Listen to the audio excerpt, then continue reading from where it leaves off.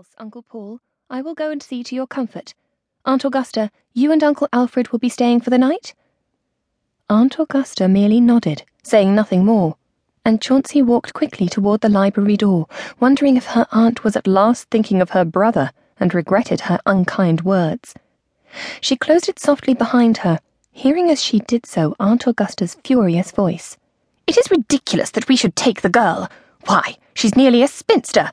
What, I ask you, Mr. Montgomery, are we to do with her?" Chauncey didn't wait to hear Uncle Paul's reply. So much for Aunt Augusta's brief bout of restraint. "Miss Chauncey?" "Yes, Converse?" She turned to face the Fitzhugh butler, swallowing the hated tears. "Sir Guy is here, miss, asking to see you." "Is he in the blue salon?" "Yes, miss." Chauncey paused a moment before the silver-edged mirror beside the blue salon. The pale face that looked back at her little resembled the laughing, carefree Chauncey Jameson Fitzhugh. Behind her was the great hall, its huge double oak doors open onto the marble entryway.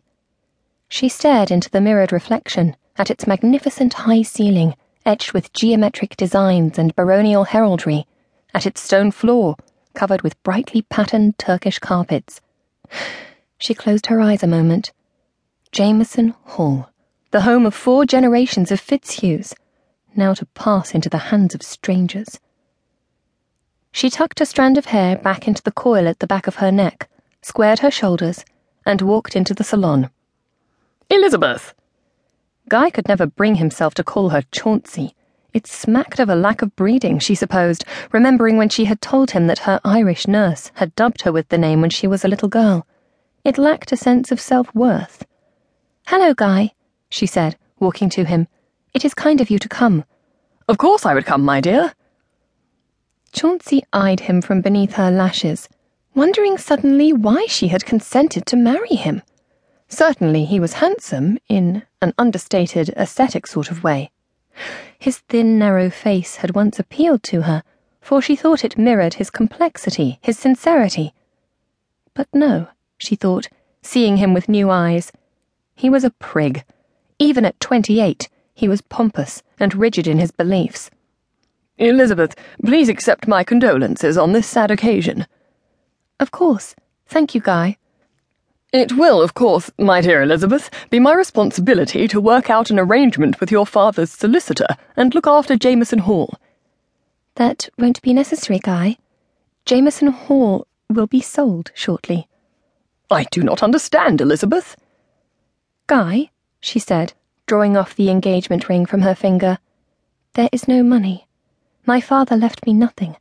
Jameson Hall must be sold to cover his debts, as well as everything else of any value.